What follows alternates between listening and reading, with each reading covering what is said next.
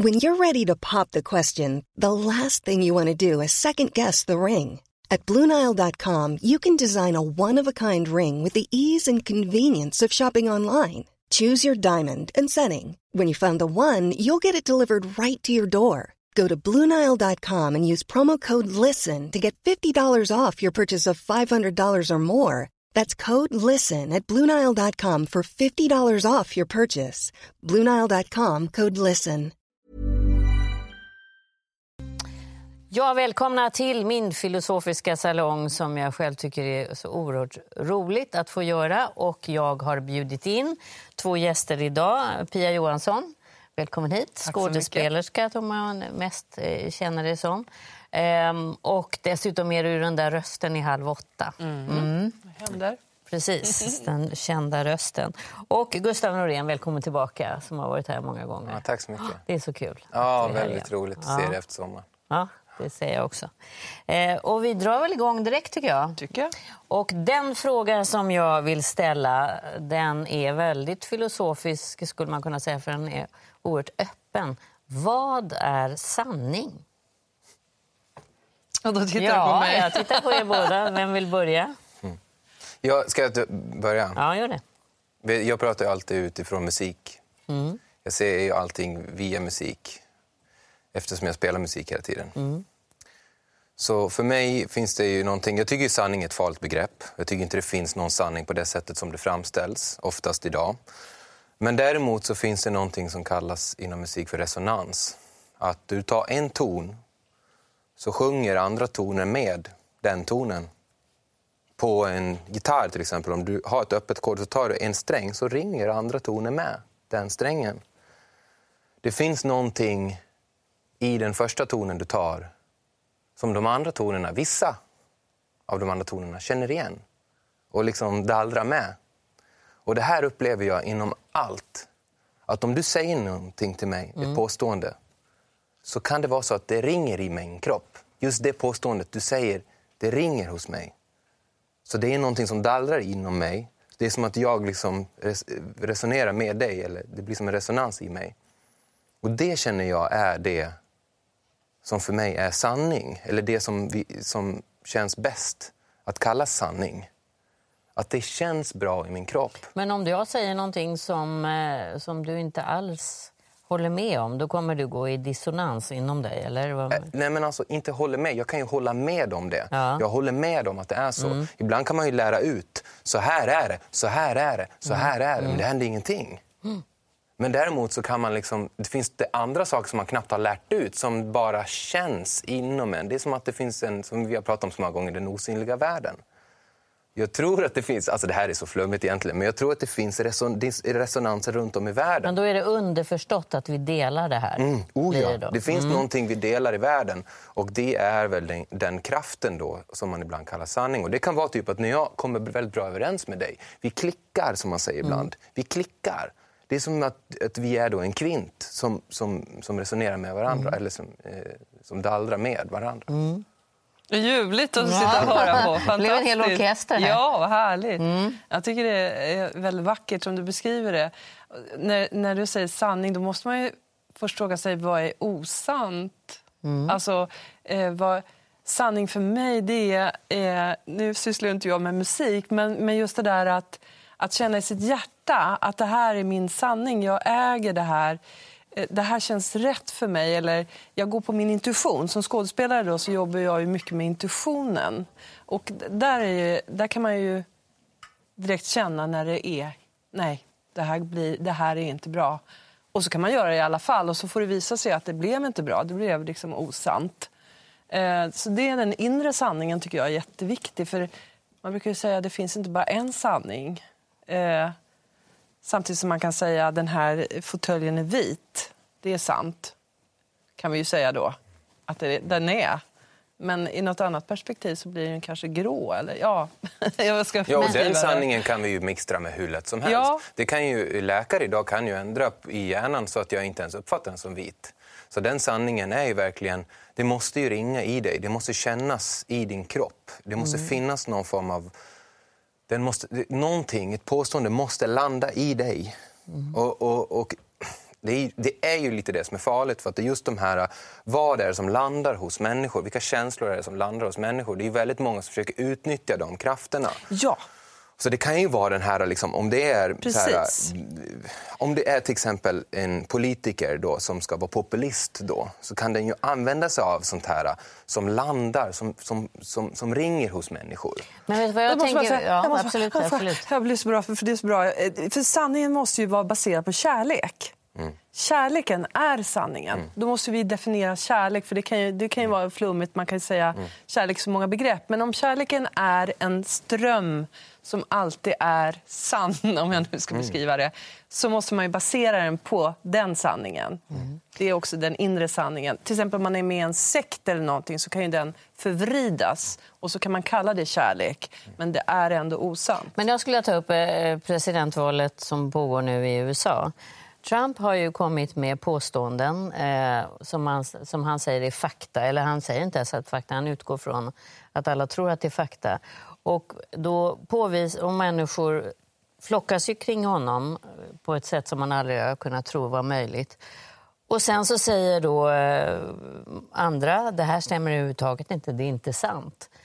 Men de som följer honom säger, det spelar ingen roll. Han har rätt. Då är det precis som att sanningen, det vill säga fakta i det här fallet, spelar ingen roll. Nej. Jag vill tro den här mannen och följa honom. Men Trump har ju ett jättestort fördel, eftersom han är ju emot politik, kan man säga. Han är ju en antipolitiker. Så han har ju hela tiden argumenten mot alla politiker. Om jag säger till folk, politiker ljuger, då ringer det som en ton runt i hela världen. Alla vet det. Och det får politikerna skylla sig själva. Om ni har ljugit för oss rätt upp i ansiktet år ut och år in, om ni har startat krig, om ni har utnyttjat människor fram och tillbaka, så kommer någon som bara är antipolitiker och säger lite vad fan som helst, som bara är emot politik. Då får Hillary ta hela oket från alla lögner som alla politiker alltid har gjort. Och Löfven får ta oket av alla politiker. Jo, men nu har ni ljugit och hållit på och liksom gröpt ur den här politiska rollen. Men vem bestämmer vad som är sant och vad som är sanning? För det tycker jag är intressant. Jag menar, det finns ju de som säger du har svårt att ta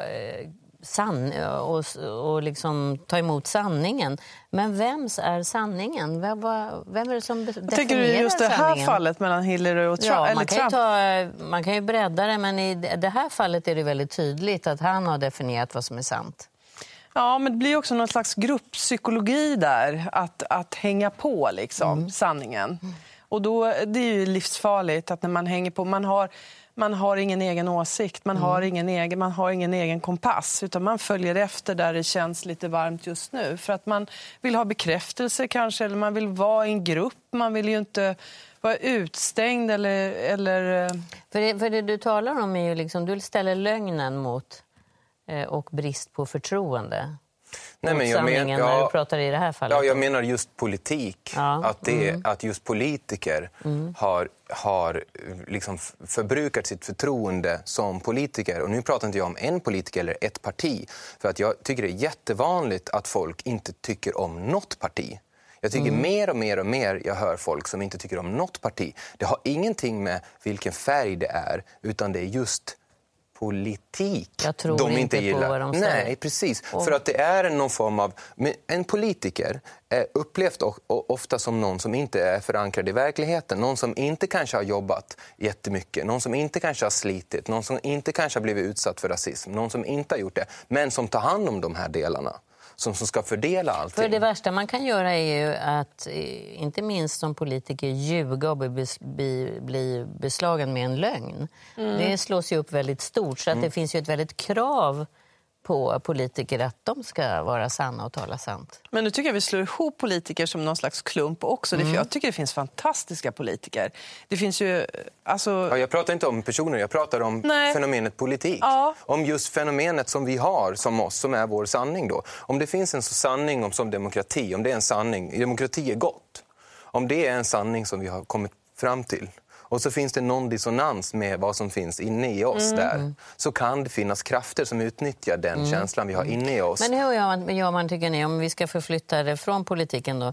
Hur lär man barn vad som är lögn och vad som är sanning. För det är ju egentligen där det börjar. Jag tycker det är viktigt att förklara för barn oftast konsekvenser. Vad händer om inte jag delar med mig? Vad blir det långa loppet? Du får inte en godis då, men det här uppstår då om vi delar lika i det här fallet. Och det finns längre förlopp. Liksom. Så just konsekvenserna tycker jag är jätteviktigt i hur samhället funkar. För att jag kan ju bara ta mina sopor och ställa dem utanför dörren. Liksom, sådär. Och en vacker dag kommer väl liksom någon... Förstår du? De försvinner ju från min närhet. Och så där kan man ju göra. Man kan ju liksom slänga någonting och då får man förklara konsekvenserna i ett längre förlopp. Ja, jag håller med. Men samtidigt så är det så här att det finns ju nästan ingen människa som är den där konsekvensanalytikern som sen som förälder. Jag har inga barn, men att jag kan hålla med om det, men samtidigt så fuskar jag ju själv då. Eller jag gör lite ställer soporna, inte den här gången och så vidare. Så att ibland lär man ut, men fullföljer inte det själv. Men nu är jag katolik också, så att jag har ju bikten som en fantastiskt redskap. Där jag hela tiden måste så att säga, granska mig själv då, för att inte det ska bli en vad ska jag säga, osanning i mitt liv då.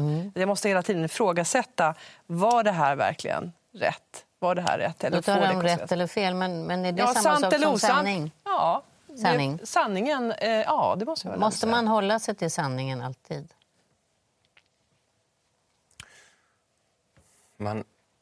Ja, det måste man. Eller så här, man måste ingenting. Nej. Men det är skönare när man gör det. Det är min upplevelse av min erfarenhet.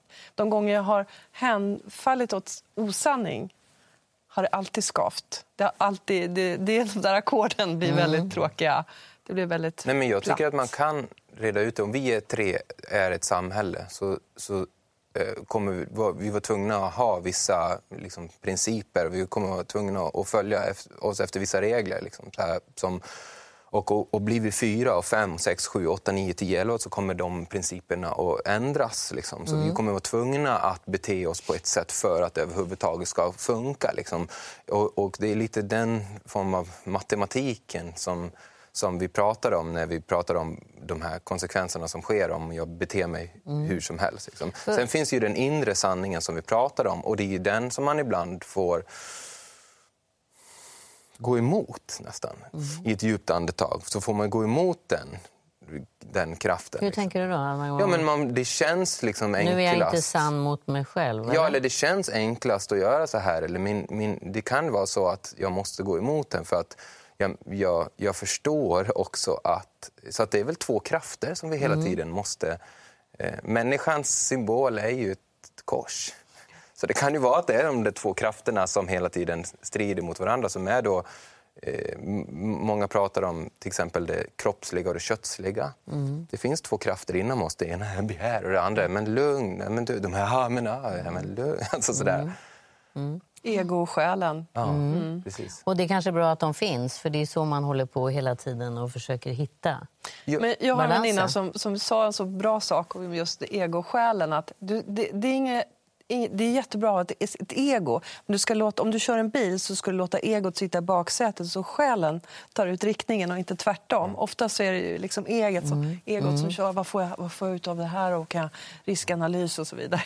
Ja, att vara chaufför åt sig. Ja, det var fint. Det är bra. Ja. Det får man tänka på nästa gång man sätter. Då får man ta den där chaufförskepan på. Då får man vara lite sådär liksom, och på med handskarna sådär. Ja, och sen så precis. fråga sitt ego. Men jag tycker det är intressant. Sanningen är ju...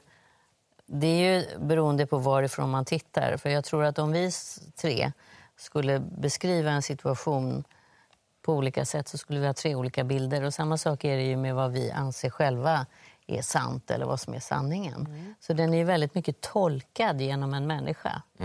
Beroende på vad man bär på och vad man har med sig. Så att den absoluta sanningen som man ju ofta nästan talar om, det där är sant och det där är falskt, det finns ju egentligen inte.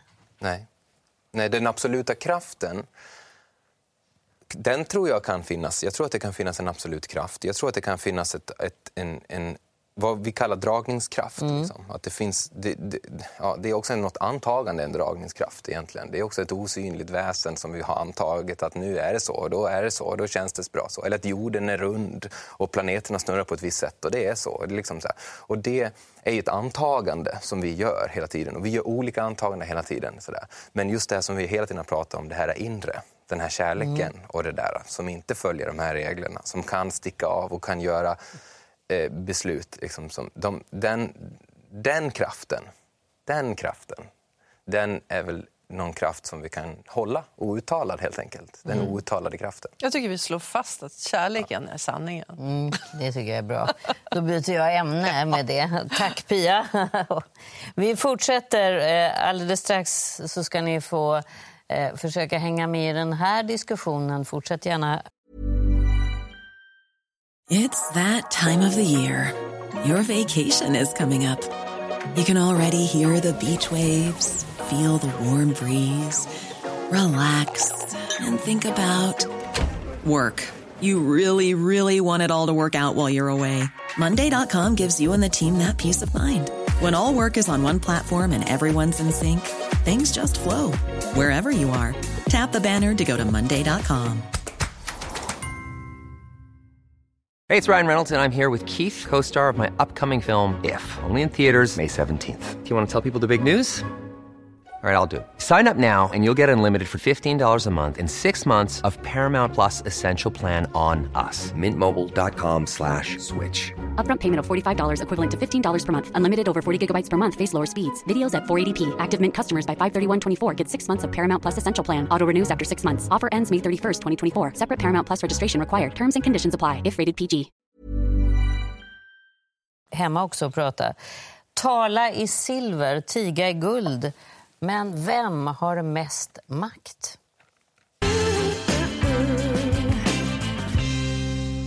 Ja, det finns ett talesätt som heter tala i silver, tiga i guld. Frågan är då om man till exempel tar en relation. Vem har mest makt? Den som tiger eller den som talar? Ja, det beror på var man kommer ifrån och vart man är på väg.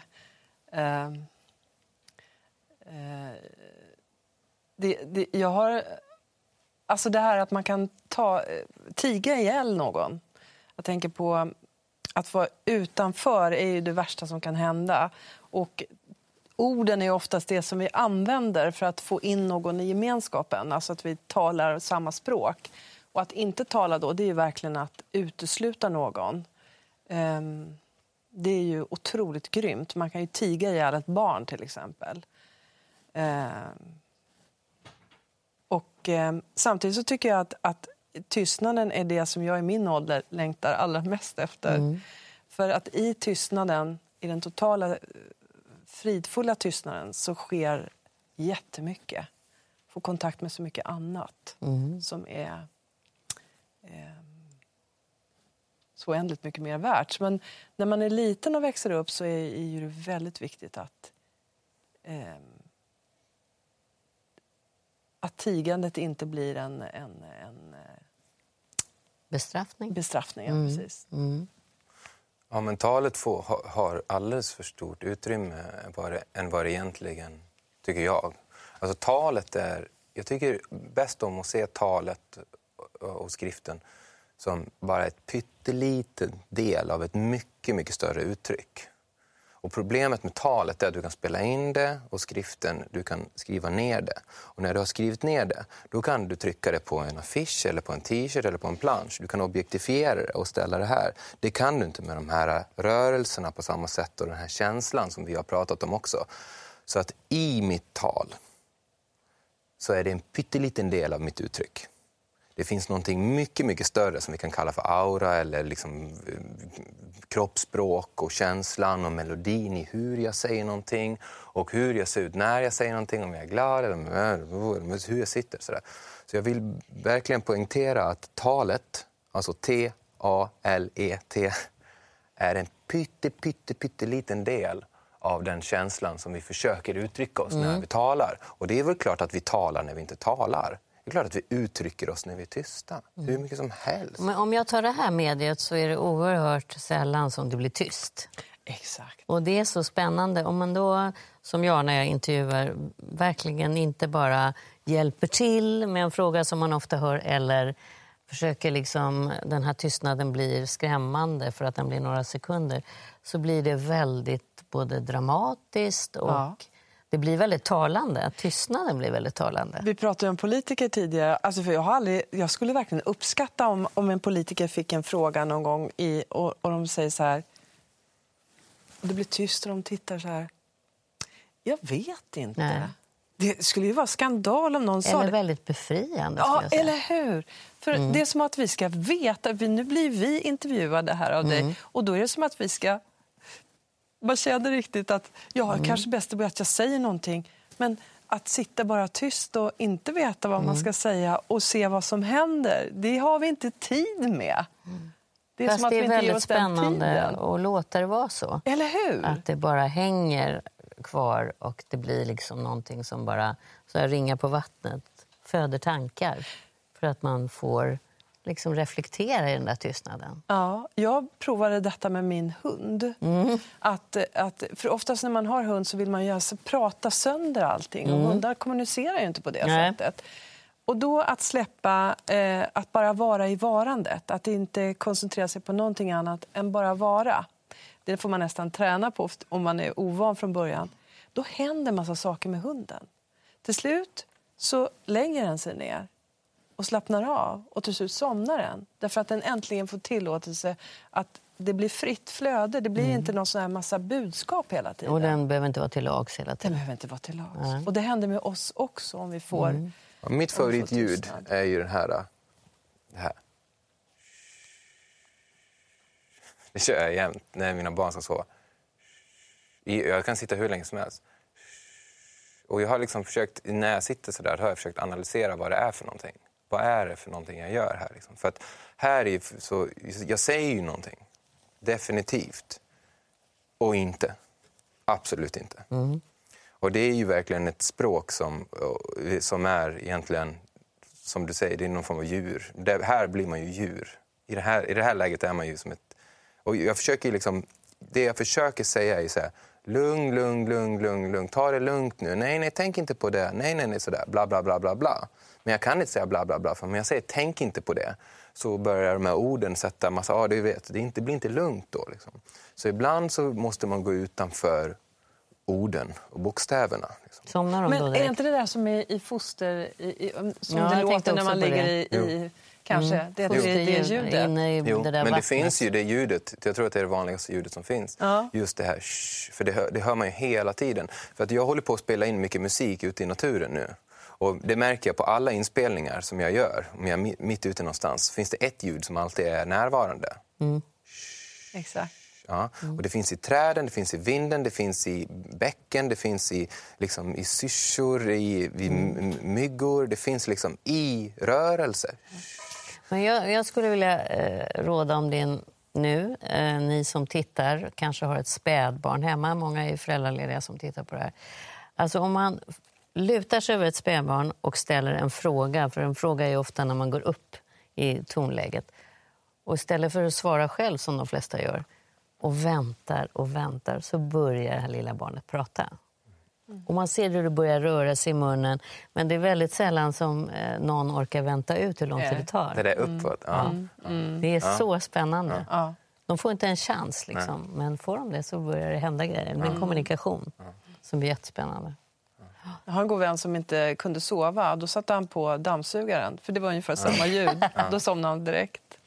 Hörrni, jag tänkte en fråga som jag började fundera kring, därför att den har varit mycket kring dödshjälpsdebatten och det har varit mycket kring ska man behöva lida? Till exempel när man föder barn ska man lida. Det finns ju de som tycker man ska föda utan smärtlindring, och framförallt när man dör ska det behöva vara ett lidande. Och frågan är då, bör man eftersträva ett liv utan lidande? Ja, då tror jag inte ens man skulle bli född. För att födas kanske gör jätteont. Det är många barn som skriker när de kommer ut i alla fall. Och det vet man egentligen inte varför de gör det. Nej, det vet man inte. Men det är livsviktigt att de gör det. Precis. Kan vi uppfinna ett dygn utan natt? Ja. Det vore ju grymt. Kan inte någon rationell amerikansk Harvard-forskare uppfinna dygnet utan natt? Hur tänker du då att det blir det var ett dag. liv? Det var dag. Då blir det inget Norra lidande. Sverige Det var dag. på sommaren, är det ju så? Och det är inget lidande då? Nej, men de bor ju tyvärr bredvid varandra. Njutning och lidande bor tyvärr bredvid varandra. De är... Tyvärr, säger du? Ja, tyvärr, för att man vill ju inte lida. Det är ju, man vill ju inte ha ont. Men så fort du har lite ont så slår det dig. Och det finns ju... Man kan liksom inte säga till någon att ja, men så här är det tyvärr. Liksom. Det finns inget just i det ögonblicket, så finns ingenting. Men det man vet med till exempel barnafödande och sånt där, det är ju att man ska lära sig att på något sätt ta lidandet på ett annat sätt. Och det tror jag är väldigt viktigt idag. För att jag ser att vår kultur är lite så här, aj, nej. Både själen och kroppen är exakt. liksom, att man, nej, jag vill inte dö. Jag vill bli så gammal som möjligt. Ja, nej, jag vill inte bli ful, jag vill inte bli gammal. Nej. Så liksom. Istället för bara ta och rida på liksom smärtan. Man skulle liksom gå igenom smärtan, får man lära sig på förlossningen. Men jag tänker ibland, är det så att den kristendomen, till exempel med Jesus lidande på korset, att det finns i botten någonstans någonting om att vi ska lida? Jag tänker när jag hör att anhöriga berättar om att en döende person får lida när vi har morfin och andra preparat som skulle kunna göra att man faktiskt inte lider. Då undrar jag, är det någon som håller tillbaka på det undermedvetet eller medvetet för att det här ingår liksom i vårt livs vem ska bestämma det? För att jag menar, när man är där, är det säkert att man lider då? Hur vet vi det? Men om det är en person som uppenbarligen skriker av smärta eller vill ha smärtlindring och inte får tillräckligt. För sådana berättelser hör man ju i vår moderna vård idag. Så för att ta ett exempel på lidande. Då tänker jag, finns det någonting i att moraliskt i det här? Jag tycker ju alltid att man ska lindra. Hjälpa och lindra. Det är väl... Eller ta bort. Det är väl men det är det som kan vara frågan ibland. Att det kommer inte att lindra att hela tiden fly från smärtan. Det kanske blir ännu värre då. För att jag hälsade på en släkting som har flyttat till Dallas nu. Och det är ju mitt ute i öknen och det är jättemycket folk... Alltså det jag upplevde där, det var att folk har liksom uppfunnit ett samhälle mitt här ute med bilar och sjukhus och allting. Och där har man ju med hur mycket pengar som helst liksom försökt till varje pris få bort lidandet med automatväxlade bilar och liksom läkemedel och jättemycket medicinering för allt möjligt. Och det blir så påtagligt här i civilisationens liksom, en av de rikaste platser på jorden att de kan inte fly från lidandet. För att här sitter människor i de här bilköerna och på radion så är det bara en röst som säger lugn, hamna inte i panik nu, det var inte i panik. Och de vill någonstans, man vill någonstans vidare. Även om du har rationaliserat och uppfinnit så många maskiner så att du bara kan gå igenom ett liv utan lidande då på pappret, så kommer lidandet ändå. Och överallt så såg jag massa reklam för olika fettborttagning, rynkborttagning. Om du tar bort fettet så måste du sen ta bort huden kring det. Och sen var det hjärt- och kärlsjukdomar. Och man märker ju att det är som att om du tar bort en ingrediens så är det som att livet uppfinner den ändå. Men lidandet, då måste man ju se det... Jag tänker på en läkares största uppgift är att ge tröst faktiskt när det inte går att göra någonting annat. Att det är också en läkning, det är också att lindra lidandet. Att leva är att gå igenom lidandet också. Annars skulle vi inte ha någon vandring här på jorden, tror jag, om vi inte fick gå igenom alla. För då svarar ju du så, man bör inte eftersträva ett liv utan lidande, för det hör till. Ja, det hör verkligen till. Men hur vi hanterar lidandet har vi oftast ingen hjälp med. Allt ifrån skolan när ett barn får sin första depression.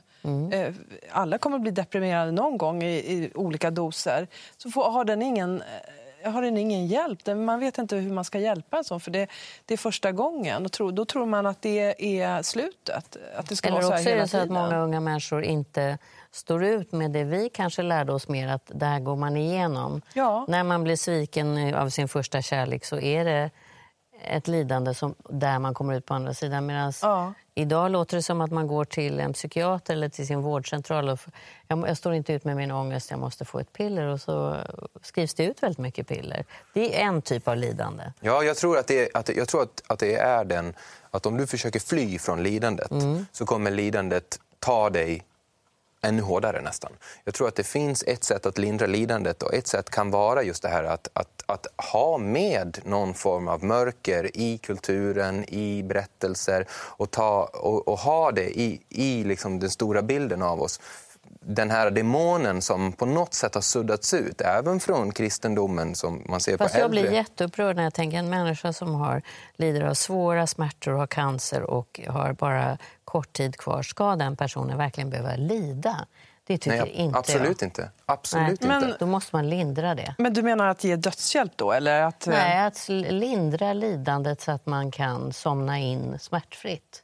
Men är det inte så att, jag vet inte, men får man inte väldigt höga doser av morfin om man lider? Jo, men det i man slutet? hör är att inte man får tillräckligt många gånger. Det är det jag menar, om det finns moralisk underton i det.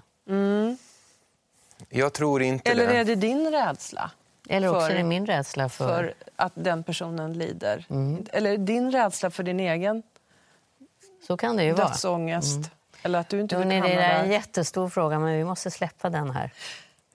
Vi hoppas att både ni och andra fortsätter att prata om de här sakerna. Gör det när alla frågar vad ni jobbar med på den här middagen. Prata om såna här saker istället. Existentiella filosofiska frågor. Det är mitt tips. Ha en trevlig helg. Vi ses. Hej då.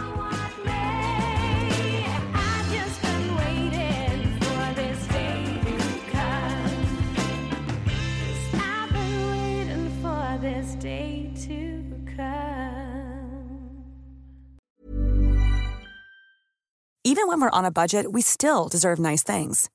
Quince is a place to scoop up stunning high-end goods for 50 to 80% less than similar brands. They have buttery soft cashmere sweaters starting at $50, luxurious Italian leather bags, and so much more. Plus, Quince only works with factories that use safe, ethical, and responsible manufacturing. Get the high-end goods you'll love without the high price tag with Quince. Go to quince.com/style for free shipping and 365-day returns.